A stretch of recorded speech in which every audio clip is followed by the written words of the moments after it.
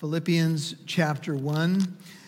This is a treasured letter, and I think for many of you here tonight, this is a go-to letter in terms of scriptures that you've memorized. So many beautiful nuggets in this wonderful letter, and I know it is going to encourage you as it has encouraged me over the years. Incredible, rich, encouraging letter that Paul writes to the Philippian congregation. We're going to set a little of the backdrop of the letter, and we will move through the first 6 verses tonight with the title, He Who Began a Good Work in You. And then there's an ellipses there, but I think most of you know it. He will complete it. He who began that good work in you will complete it to the day of Christ. So that is the beauty of where we're headed tonight. The overall theme of the Philippian letter, although it could be debated among those who look at the letter and teach the letter, for me, is the attitude of Christ. Have this mind in you, which was also in Christ Jesus. I would call that the practical and theological center of the letter, and we'll touch on that after we pray. So would you join me? Father, thank you so much for this precious time of worship that we've had as your people. This almost could be maybe a picture of what the Philippian church looked like. It wasn't a big church, but it was a beautiful church. It was a church filled with love and gospel passion and truth and love for the Apostle Paul, who had come through there and planted the church.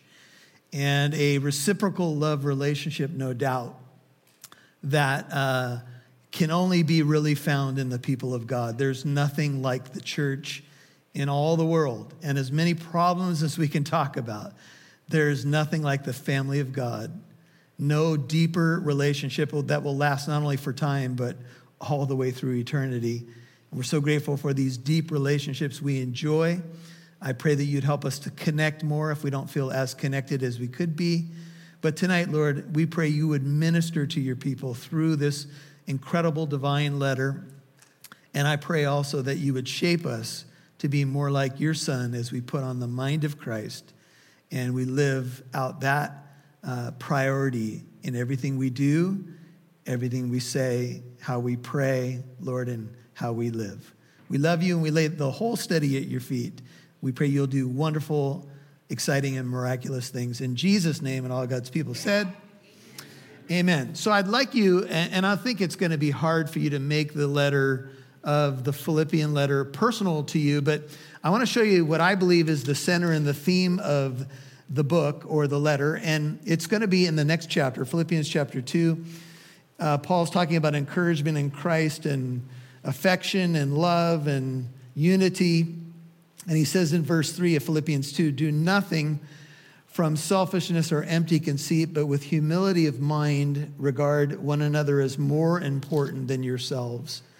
Do not merely look out for your own personal interests, but also for the interest of others. And then here's the big theme of the book. Have this attitude in yourselves, which was also in Christ Jesus. Now, what Paul does here, which is a little bit unusual, is he will often in his letters move from a doctrinal reality, a theological truth about Christ or who you are in Christ, and then to your duty as a response to that doctrine. Here he actually flips it around, and he says, this is your duty, not to look only for your own personal interest, to put others before yourself. And then he tells you the doctrine behind the duty. In other words, he tells you what you should be doing and what theological doctrine drives that behavior. And here's what it is. Although Christ existed in very nature God, or in the form of God, we'll talk about that when we get to this passage, he did not regard equality with God a thing to be grasped or held on to.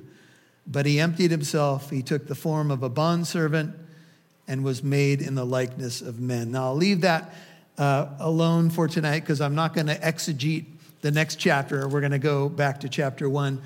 But I do want you to know that having this attitude or this mind in you, which was also in Christ Jesus, is something to be thinking about as a big theme throughout every section. And of course, we only have 4 chapters to share.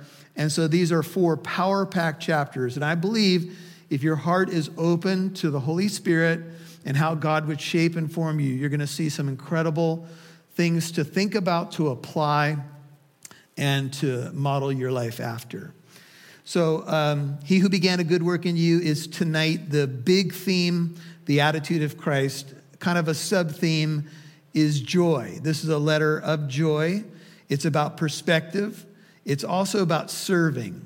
It's about having a joyous attitude, but also having an attitude of service. And the two do go together. It's about an attitude of humility. If Christ was willing to leave the glories of heaven and humble himself to the point of death, even death on a cross, then we can humble ourselves as well, can we not? And we can live for the glory of God and put others before ourselves. And I'm not saying that that's easy, but that is the point of the center of this particular letter, is for us to live like Jesus, to have his mind, his attitude in everything that we do. And we're going to need God's help for all of that. Paul wrote this particular letter somewhere between 60 and 62 AD.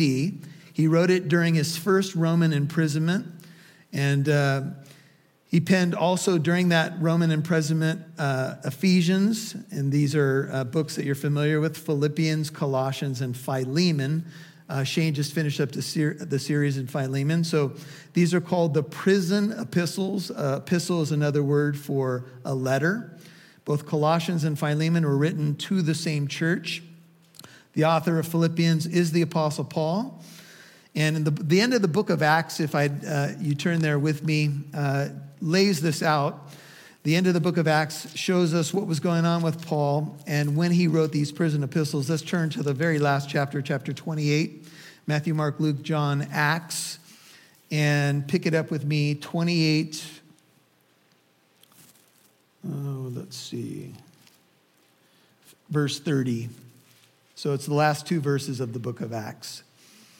And Paul stayed 2 full years in his own rented quarters. He was under some form of house arrest. He was welcoming all who came to him, preaching the kingdom of God and teaching concerning the Lord Jesus Christ with all openness, unhindered. Now, during that 2 years, if you take a look at verse 30, is when scholars believe that he wrote those 4 letters I just gave you. One more time, Ephesians, Philippians, Colossians, and Philemon. That's why they're called prison epistles.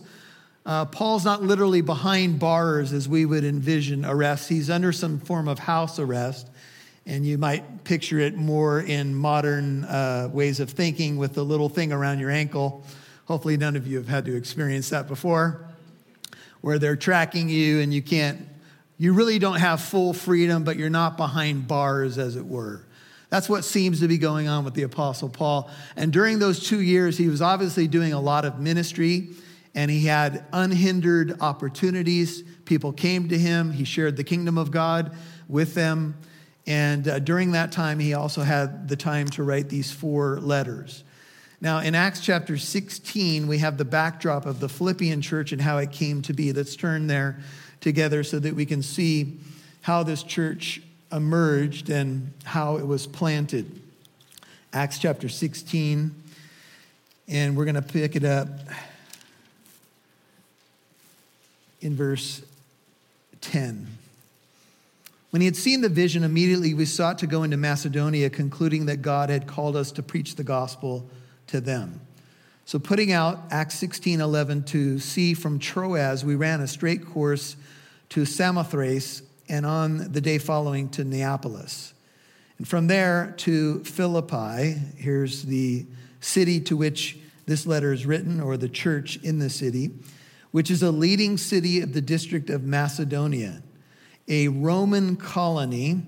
It was conquered by Rome, therefore became a Roman colony or extension of the Roman kingdom or empire. And we were staying in this city for some days. So now here's what they would do when they would go into different cities in the book of Acts. Paul's on these missionary journeys. The first thing they would do is look for a synagogue. Paul was a Jewish rabbi, so he usually would have an opportunity to speak to a group of Jews assembled on Shabbat or on the Sabbath. And he would open the Word of God, he would open the Old Testament and begin to preach Jesus to them. And then that's kind of how they would start, to the Jew first and also to the Gentile. But what we find in this particular city is that there is not a Jewish synagogue. So that tells us that there's a very small population of Jews there. But on the Sabbath day, 1613, we went outside the gate to a riverside. That's a neighboring city to us. Some of you live there. Just kidding. And we were supposing that there would be a place of prayer. And we sat down and began speaking to the women who had assembled. A woman named Lydia from the city of Thyatira, a seller of purple fabrics, a worshiper of God, was listening. And the Lord opened her heart to respond to the things spoken by Paul. If you're marking your Bible or taking notes, Lydia is the first story of transformation in the area of Philippi. Notice that she's described as a worshiper of God. She's a businesswoman.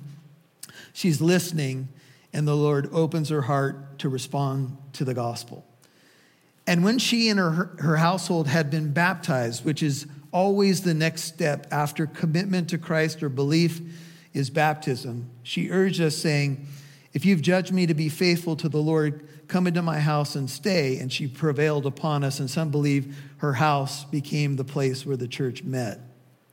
And it happened that as we were going to the place of prayer, a slave girl having a spirit of divination met us, who was bringing her masters much profit by fortune telling. Following after Paul and us, she kept crying out, saying, "These men are bondservants of the Most High God, who are proclaiming to you the way of salvation." She continued doing this for many days. But Paul was greatly annoyed. Some of you need to mark that, because apparently it's biblical to be greatly annoyed, which gives me great encouragement. And she turned and said to the spirit, "I command you in the name of Jesus Christ to come out of her." And it came out at that very moment. But when her masters saw that their hope of profit was gone, they seized Paul and Silas and dragged them into the marketplace before the authorities. And when they had brought them to the chief magistrates, they said, "These men are throwing our city into confusion, being Jews, and are proclaiming customs which it is not lawful for us to accept or to observe, being Romans." The crowd rose up together against them, and the chief magistrates tore their robes off them and proceeded to order them to be beaten with rods. When they had struck them with many blows, they threw them into prison, commanding the jailer to guard them securely. And he, having received such a command, threw them in the inner prison, fastened their feet in the stocks. But about midnight, Paul and Silas were praying and singing hymns of praise to God, and the prisoners were listening to them. And suddenly there came a great earthquake, so that the foundation of the prison house were shaken. And immediately all the doors were open and everyone's chains were unfastened. When the jailer awoke and saw the prison doors opened, he drew his sword and was about to kill himself, supposing the prisoners had escaped. But Paul cried out with a loud voice, saying, "Don't harm yourself. We're all here." And he called for lights and rushed in. And trembling with fear, he fell down before Paul and Silas. And after he brought them out, he said, "Sirs, what must I do to be saved?" And they said, "Believe in the Lord Jesus, and you will be saved, you and your household." Now, the Philippian jailer is the third transformation in the city. The second is the servant girl. So let me just kind of retrace our steps for a moment. Lydia, the demon-possessed servant girl, and the Philippian jailer are all early members of the Philippian congregation, all touched by the ministry of the Apostle Paul along with Silas in this Roman city, which would have been dominated by false worship and idolatry and the like. And they spoke the word of the Lord to him, 32, together with all who were in his house. And he took them that very hour of the night and washed their wounds. What a beautiful picture of repentance and regret. And immediately he was baptized, he and all his household. And he brought them into his house and set food before them and rejoiced greatly, having believed in God with his whole household. Now, that is the backdrop of the Philippian church, how it was set up, what happened. And this is what happens in every area of the world where an actual church emerges. Whether you were to go into the bush and, meet a tribe there who's never heard about God, and you preach the gospel and a few people become Christians, then a church is automatically started. Do you know why? Because a church is not a building. The church is the people of God. The church is you. And so if 2 or 3 people got saved in the city of Philippi, they are the church. And whether they met in the Philippian jailer's house or Lydia's house is almost irrelevant, because they were born again Christians who were baptized and experienced being born again of the Holy Spirit. And then they began to live their life for the glory of God. And this is the backdrop of the Philippian congregation, is Paul going into the city and simply preaching the gospel. Finding, at first, if you turn back to Philippians, just a place where people might assemble for prayer. And preaching the gospel. And Lydia opens her heart, and then her household is touched. And then a servant girl walking along. These are servants of the Most High God, come to tell you the way of salvation. What's the problem? She's free advertising, right? Well, there's a lot of debate about why there was an issue there, but here's one thing we know. Paul was greatly annoyed. And even being greatly annoyed, he said to the Spirit, come out of her, and she was delivered. Not a whole lot of commentary on what that looked like or what happened, but we know her owners were unhappy because she was a cash cow for them. They didn't care about her. They just cared about what she got for them, which apparently was omens or sorcery or something. And so her owners were making money off of her. And then the Philippian jailer who, the prisoners are hearing Paul and Silas sing hymns at midnight. They've been beaten. They've been put in stocks. My understanding of being put in stocks at that time in history is that they would spread you out, spread your legs as far as they could spread them, and then lock you into place. And that's what it meant to be in the stocks. We sometimes imagine the stocks being the arms and the head through something. But in the ancient world, it was actually your feet that were spread out, and then they locked you into place. After just being beaten. And by the way, not in a first-class penitentiary, no doubt. And yet, at the same time, these men begin to sing praises to God. The other prisoners are listening, and then there was a whole lot of shaking going on. Because what happened? The prison shook, the cuffs came off, the doors opened, and it would have been easy for everyone just to exit stage left. And the Philippian jailer was like, uh-oh, I'm dead, because I let all these prisoners out of my prison. But Paul said, don't harm yourself. Because that's not why we're here. Jesus put it this way, I haven't come to harm men's lives, I've come to save them. So the Philippian church starts with 3 portraits of transformation. Every church is filled with portraits of transformation. All you got to do is look around right now.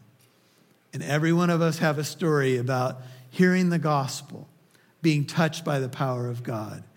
If you're a Christian, experiencing being born again of the Holy Spirit, probably for most of you entering into a time of baptism, maybe soon after you got saved, maybe it was a few years or a few months, and coming out of that water and experiencing the beauty of that picture of being one and being in Christ, and having a family who bore witness to that baptism, and then growing in the grace and knowledge of the Lord Jesus Christ, finding out what your spiritual gifts are, learning to serve the King, learning what it means to live for God and live for others. What a beautiful thing the Lord does in our lives.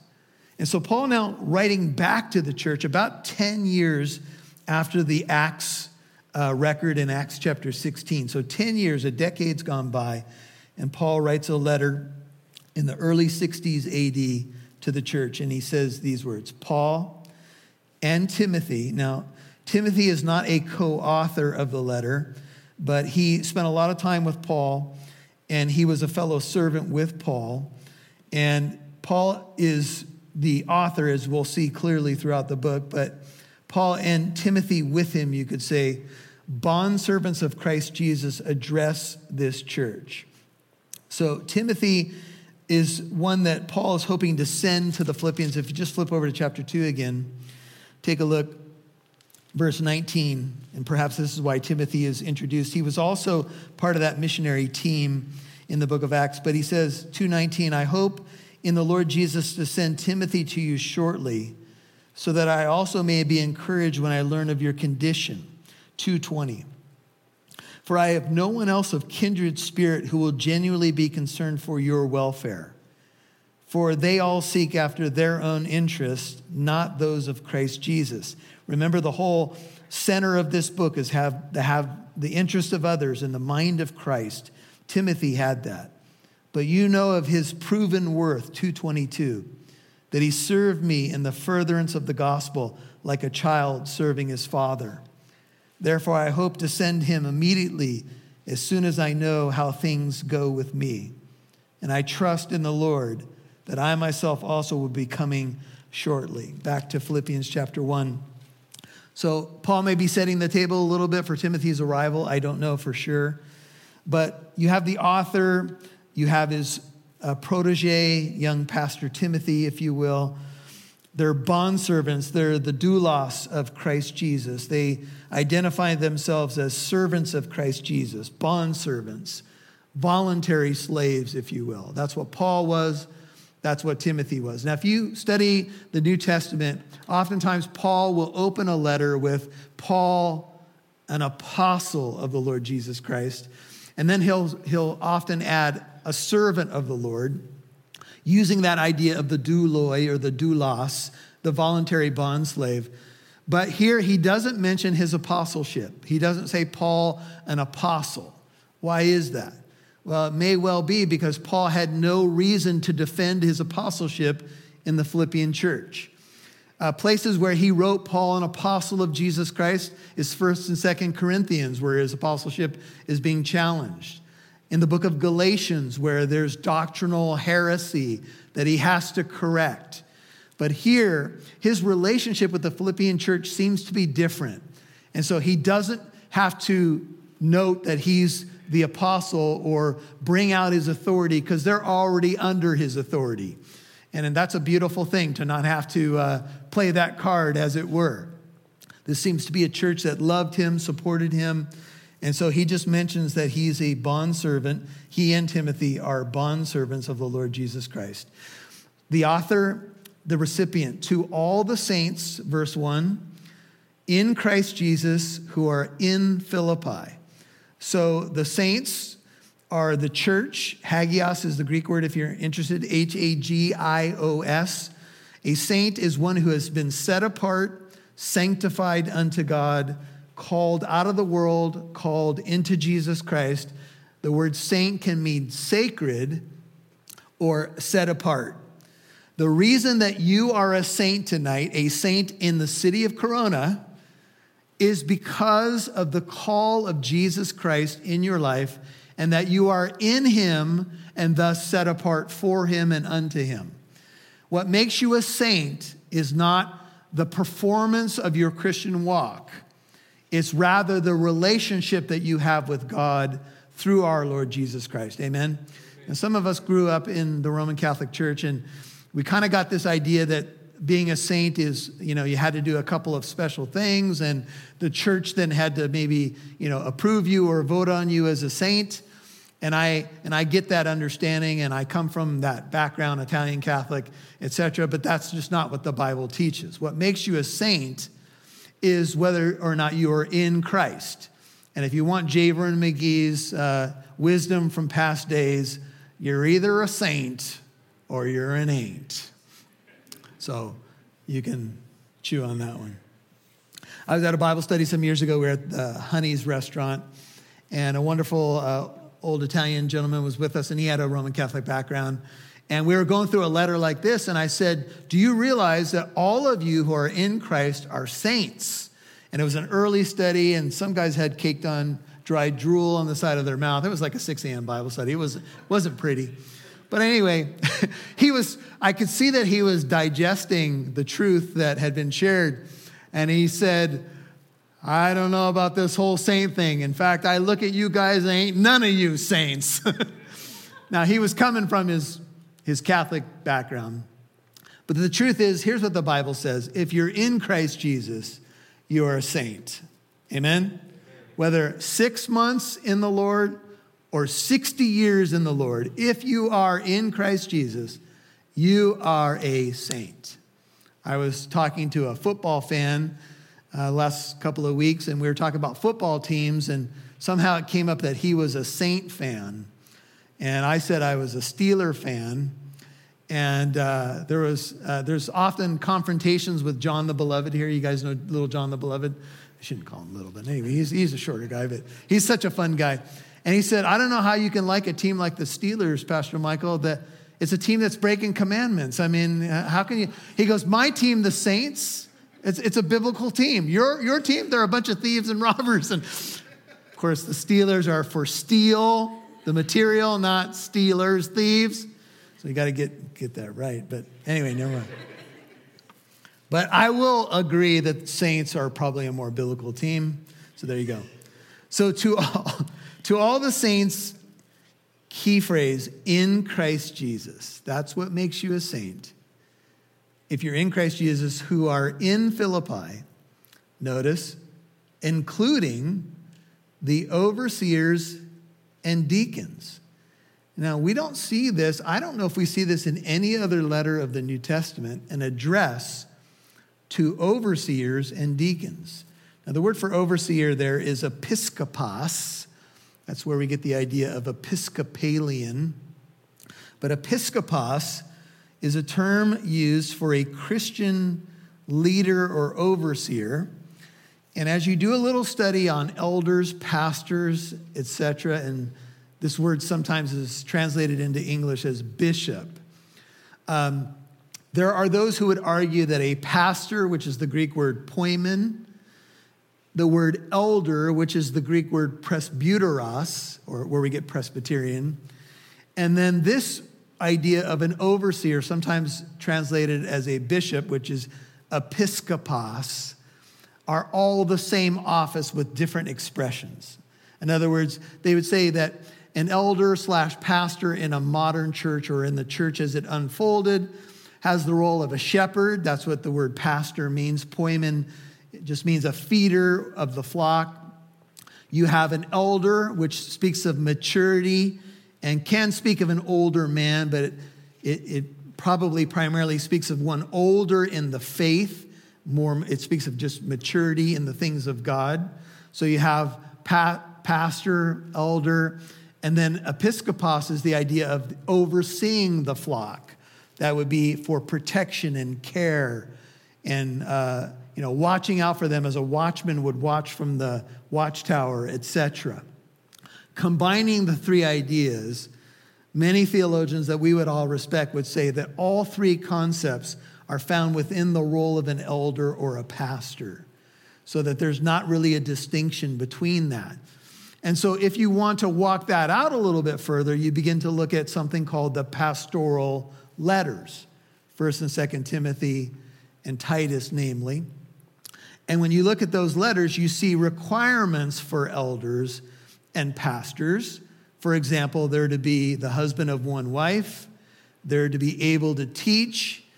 And then the rest of the description in 1 Timothy 3 and Titus 1 have to do with the conduct or the reputation of that individual. So how would we say one would be qualified to be an elder or pastor of a church? Well, there would be a spiritual maturity to them. They would have a desire to oversee the flock, not by lording it over them, but to be an example and to protect the flock. And they would be a feeder of God's people or a shepherd. Jesus said to Peter before he went back ultimately into heaven, he said to Peter, "Peter, do you love me? Feed my sheep." And so the role of an overseer is to protect the flock, care for the flock, feed the flock, and lead the flock. Amen? Amen? Okay. So that's the role of the overseer. And then notice the second address is to deacons. Diakonos is the Greek word. It means a servant or attendant. It's mentioned in Acts chapter 6 and many other places like 1 Thessalonians 3:2. And the word for a deacon, diakonos, is most probably another office. So if you read commentaries on Philippians, you would see some people say Paul is addressing maybe just kind of two different sets of servants in the church.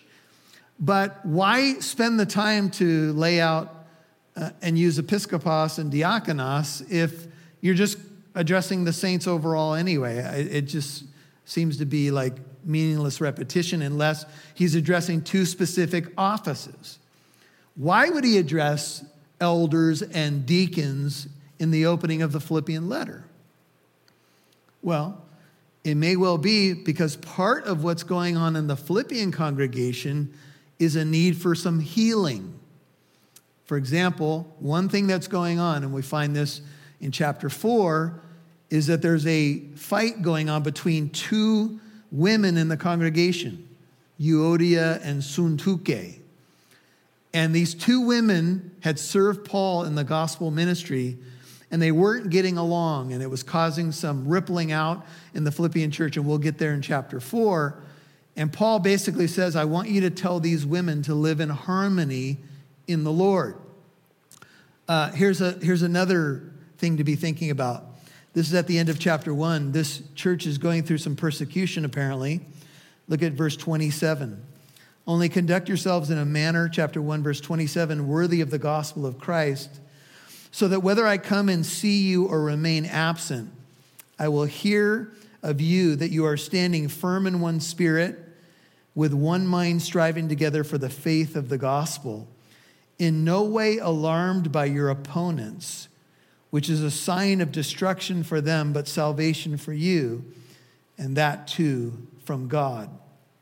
For to you it has been granted for Christ's sake not only to believe in him, but also to suffer for his sake, experiencing the same conflict which you saw in me, and now here to be in me. My point is simply this, that maybe Paul is pointing this out to the overseers and deacons because they're going to have to walk the church through a time of persecution. They themselves need encouragement, but they themselves also need to be challenged to model for the church what they need to do. Now, I will tell you right now, the world, in terms of the West, is at a place that I have never seen in my time on this planet, where outright persecution is coming to the church in Canada and in the United States. And the last couple years have brought that out, where churches to our north, if you haven't been here for this, and maybe you don't know about this, churches to our north, like in the Santa Clara area, being fined by cities because they just wanted to be open during COVID, and fines going up to $1.5 million, and court cases flying back and forth. And some of this is still reverberating in the Christian community right here in our state, let alone the stories that we've heard in Canada, where pastors have been literally arrested and put in prison. And so James Coates is a name that some of you have heard, studied at the Master's Seminary, planted a church in Canada, just wanted to keep his church open during COVID, and finally was thrown in prison. And he spent, as I recollect, something like 40 plus days in prison. If James Coates would have wrote a letter to his church, and I know he wrote a letter to some folks, and perhaps it was his church, or he wrote a couple different letters, I think. It wouldn't be divine scripture, but you can kind of see the parallel. He'd be writing to encourage the church to hang in there through whatever they may face. And those kinds of unique experiences, which we've only read about in our Bibles and studied together over the years, are now kind of thudding at our doorstep. And it does bring a different level of challenge to us as believers here in the West, because most of what we've heard about persecution, we've heard through the wire. We've heard through missionaries, or maybe you went on a short-term mission trip and you got a little taste, or you heard from the locals that this is what happens if you're a Christian in this area or this region. But it's becoming more and more closer to home, and more concerns about nefarious kinds of things that are occurring in different places and in high levels. And so you can see how this would be really important, that elders and deacons would stand together and would model what the church should be doing. I will tell you that each Saturday for the last several years, and more recently with our deacons, our elders and deacons meet right after our men's breakfast and we pray together. And oftentimes there's, 20 guys in the room. And we just are here to encourage one another that we need to continue to fight the good fight on behalf of Living Truth Christian Fellowship, where the Lord has put us in positions to care for the flock and model the faith, etc. And that's a really beautiful thing. And this is actually a scripture I've shared with them before in Philippians 1:1, that we are called to be elders and overseers and deacons and servants of the body. And that's a call that we don't take lightly.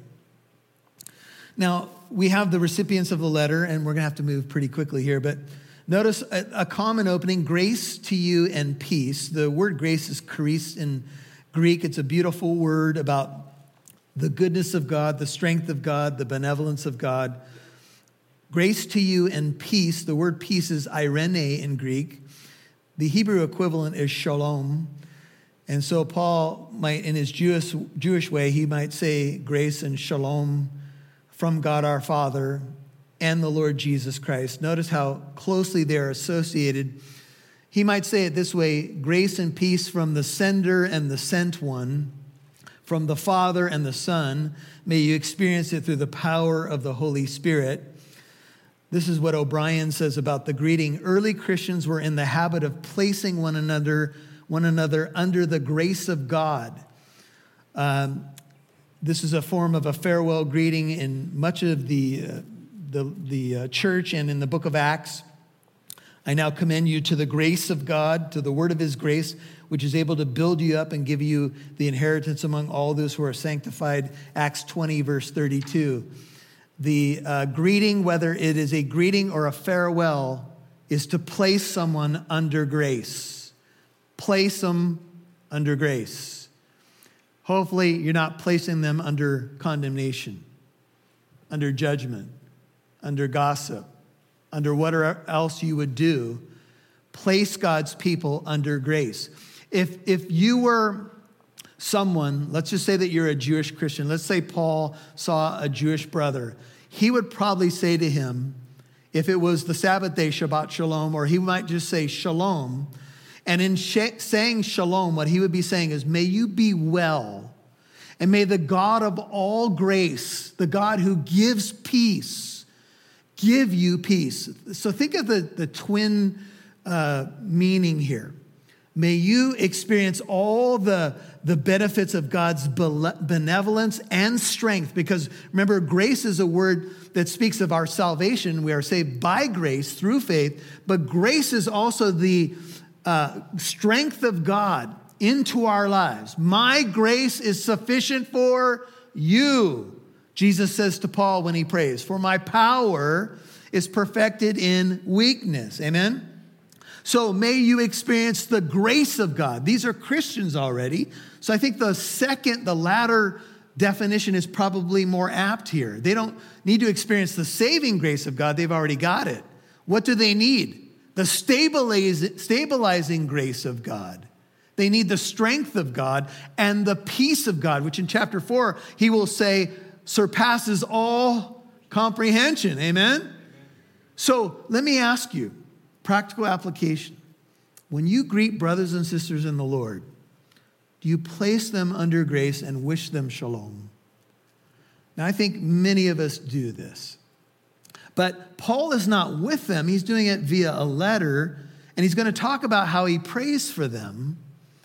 And I was studying this even today and thought, oftentimes our prayers, because of everything that's going on, and because for those of you who are on the prayer chain, so many people hurting and in need of prayer, our prayers often have they take a turn of sometimes kind of a bummer, because there's a lot going on. But the way that Paul encourages himself joy from jail, if you will, is by remembering these incredible saints. Notice verse 3. I thank my God. The word thank is Eucharisteo. It's where we get the idea of the Eucharist. But here it's the idea of just grace combined with the idea of goodness or being well.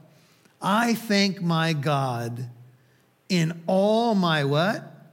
Remembrance of you. Every time I think of the Philippian church, Paul says, I thank God.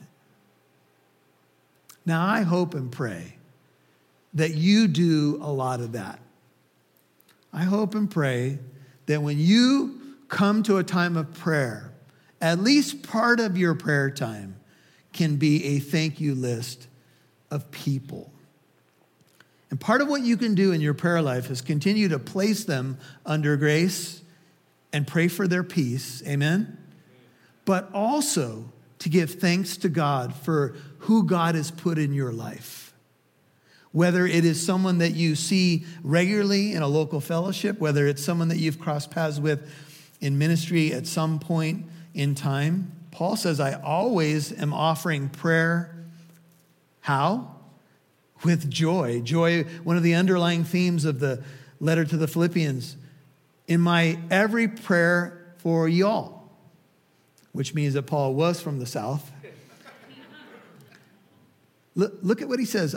I'm always offering prayer. He's not praying 24/7, but every time he prays about this church, he is filled with chara, the root word of grace. He's filled with joy. The word for joy there, if you look it up in a lexicon, it's calm delight, gladness, or cheerfulness. Calm delight almost sounds like a tea that you might have late at night. What are you drinking? Calm delight. Maybe some of you need to drink in a little bit more joy. So you might have a little bit more calm delight. In fact, if you've been the opposite of calm delight, which would be a frenzied mess, perhaps a little bit more of the fruit of the Holy Spirit, which one of the early fruits listed is love, peace, and joy. Now, how in the world does a guy who's apparently chained to a different Roman soldier every several hours write this way? How does he pray this way? How does he have this kind of mindset? Because he says in chapter 2, have this mind in you, which was also in Christ Jesus. And when we are confronted with the reality of how our Savior conducted himself, he had the oil of joy above his companions, Hebrews chapter 1. He washed the disciples' feet the night before he would die on the cross. They argued about who was going to be the greatest, and Jesus said, no, no, no, no, not in my kingdom. That's not what we do here. We don't lord it over people. You are here to serve. And if you want to be the greatest among my group, then be servant of all. Have this attitude in you, which was or is in me. Christ in me, the hope of glory. If we want transformation to occur among God's people, among the relationships that we say are the most important to us, we are to have this attitude in us, which was also in Christ Jesus and also in Paul, who said, follow me or imitate me as I imitate Christ. 1 Corinthians 11:1. Amen? This is the Christian life. This is the beauty of the Christian life. This is what it means to have that mind, that spiritual mind. To get rid of the carnality and the self-centeredness, which we all battle with and carry into, a relationship with the Lord because we're not fully, redeemed yet. We've experienced redemption, but you know what I'm saying. There's a not yet portion to it. And he says, I'm always offering prayer with joy. My every prayer for you guys. And I think this is a wide application. So look at verse 5. In view of, why is he so thankful?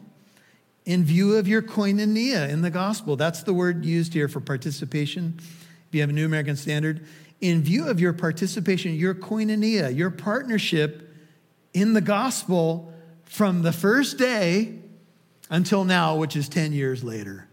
You guys are still fighting the good fight. You're still coming to the prayer meetings. You're still preaching the gospel in the community in which you live. I'm hearing about, and he might say, that 2 new people were added and baptized in the Philippian church. Praise the Lord. You guys are doing the work. You're participating in the gospel. You are partners with me in the gospel. Praise God. If you flip over to chapter 4, I don't think it's just monetary, but there's a monetary aspect, because here's what Paul says about this church. Look at chapter 4, verse 8. Finally, brethren, not verse 10. I rejoice in the Lord greatly that now at last you have revived your concern for me. Indeed, you were concerned before, but you lacked opportunity. And then flip over to verse 13. I can do all things through him who strengthens me. Nevertheless, you have done well to share with me in my affliction. You yourselves also know, Philippians, that at the first preaching of the gospel after I left Macedonia, no church shared with me in the matter of giving and receiving, but you alone. Even in Thessalonica, you sent a gift more than once for my needs. Not that I seek the gift itself, but I seek for the profit which increases to your account. This church was preaching the gospel, practically verbalizing the gospel, if you will, but they were also supporting gospel work, missionary work, namely the Apostle Paul. Look, the Christian life is not an either-or prospect, it's a both-and. And here's what it looks like. As the church of Jesus Christ, we are to preach the gospel in our sphere of influence. You look for opportunities, you preach the gospel, friends, co-workers, neighbors, friends, coaching, whatever you're doing, sports. But you also support the gospel by your giving. Amen? The Philippian church is a great example of that, and I would say this church is a great example of that, supporting 10 missionaries around the world, dedicating $100,000 of our annual budget to radio. Do you know that you guys support most of that? Now, our listeners are now giving, and I got a letter from a lady in Kansas City, Kansas, about 2 weeks ago, who said that this ministry out of this fellowship, it has meant the world to her as we air the book of Isaiah on Walk in Truth Radio. As last month in January, we had 10,000 podcast listens from this little church in Corona, going all around the world, around the United States, and we'd like to go more places, but I'm just saying to you, when you guys give, when you support the ministry, when you preach the gospel and you give, this is what the Philippian church was doing. That's why Paul is in some form of imprisonment and giving thanks to God for this church, because they were doing the work of ministry. They were partners. There was a koinonia, a beautiful partnership in the gospel from the very first time Paul entered the city until now. And the last verse. For I am confident of this very thing. I'm sure of this, ESV, that he, God, who began a good work in you, will complete it or perfect it until the day of Jesus Christ. I am confident of this very thing. In the book of Hebrews, some prickly passages in the book of Hebrews about, once saved, always saved, eternal security. Can you lose your salvation? Same word is used here, but beloved, Hebrews 6:9, we are convinced of better things concerning you, the things that accompany salvation, though we are speaking in this way. Paul, in prison, says to the Philippian church, I am sure of this. I'm not sure of a lot of things in this world, amen? But I'm sure of this, that he who began not just a work, but a good work in you, he will finish what he started. And sometimes we look at ourselves and we're like, Lord, I would have given up on me a long time ago, right? But here's the truth of the matter. God knew what he was getting when he first called you, and he ain't done with you yet. In fact, he who began a good work in you will complete it. Until when? Until the day of Jesus Christ. You know what the day of Jesus Christ is? It's the day of the Lord, because he's the Lord. And do you know what day that is? When he comes to resurrect and rapture his people and to judge the world until the very end of the age and leading into the new golden age. He who began a good work in you will finish it until the day of Christ. You can take it to the bank. And I know sometimes we wonder, well, what about, could I jump out of his hand? Or, what if I don't cooperate? He's got ways of getting you to cooperate. It's called discipline. He does it for people he loves. You all know that, right? He disciplines the ones that he loves. Look, I don't believe in eternal presumption. I don't believe that someone should just get into a baptismal and say, I'm good, or I walked forward at a camp when I was 12, and there's no fruit in your life. There's nothing that makes you look like a Christian, but you check the box. We're not talking about that kind of stuff. We're talking about a church that was doing the work of ministry, filled with imperfect people. Amen? Filled with people just like us, who had their foibles and their personality quirks and their seasons when they're hot and cold and times when they struggle with sin patterns and then overcome them and commit sin and need to repent of it and all of it. But in the end, lovers of God. And he who began that good work in you, he will complete it until the day of Christ Jesus. I threw a curveball at Shane. I said, Shane, to close Wednesday night service, I want you to sing, He Who Began a Good Work in You Will Complete It by Terry Clark. If you don't know who Terry Clark is, you need to repent and return to your first love. Now, Terry Clark is an old Maranatha singer, hails back to the Calvary Chapel days, way back in the early days. And I'll tell you a quick story as Shane gets set up. So when we had the 9/11 tragedy the week following those events, we had a member at our church. We were a small church, probably no bigger than the group of people that are here tonight, numerically speaking. And this member goes, hey, have you ever asked Terry Clark to sing at your church? And it would be almost like seeing if Phil Wickham could sing on Sunday here at Living Truth. It would be, that kind of challenge, right? That's how Terry's popularity was back in that day. And I said, I'd love to have him. His music ministers to me like few others, but I don't think we can get him. He said, well, why don't you call? Somehow we got the phone number. So I called and his wife answered. And I said, hi, this is Pastor Michael from Living Truth. We're this little church in Corona. And would you ever consider coming? And she said, well, this is an interesting timing. Because of 9/11, she said, flights are shut down and we're not going where we were going to go. We were going to fly up to Oregon and lead at a church. But now our Sunday is open. And I was like, well, woo-hoo, come on down. Terry Clark came and led worship in our little church. And I had just two requests.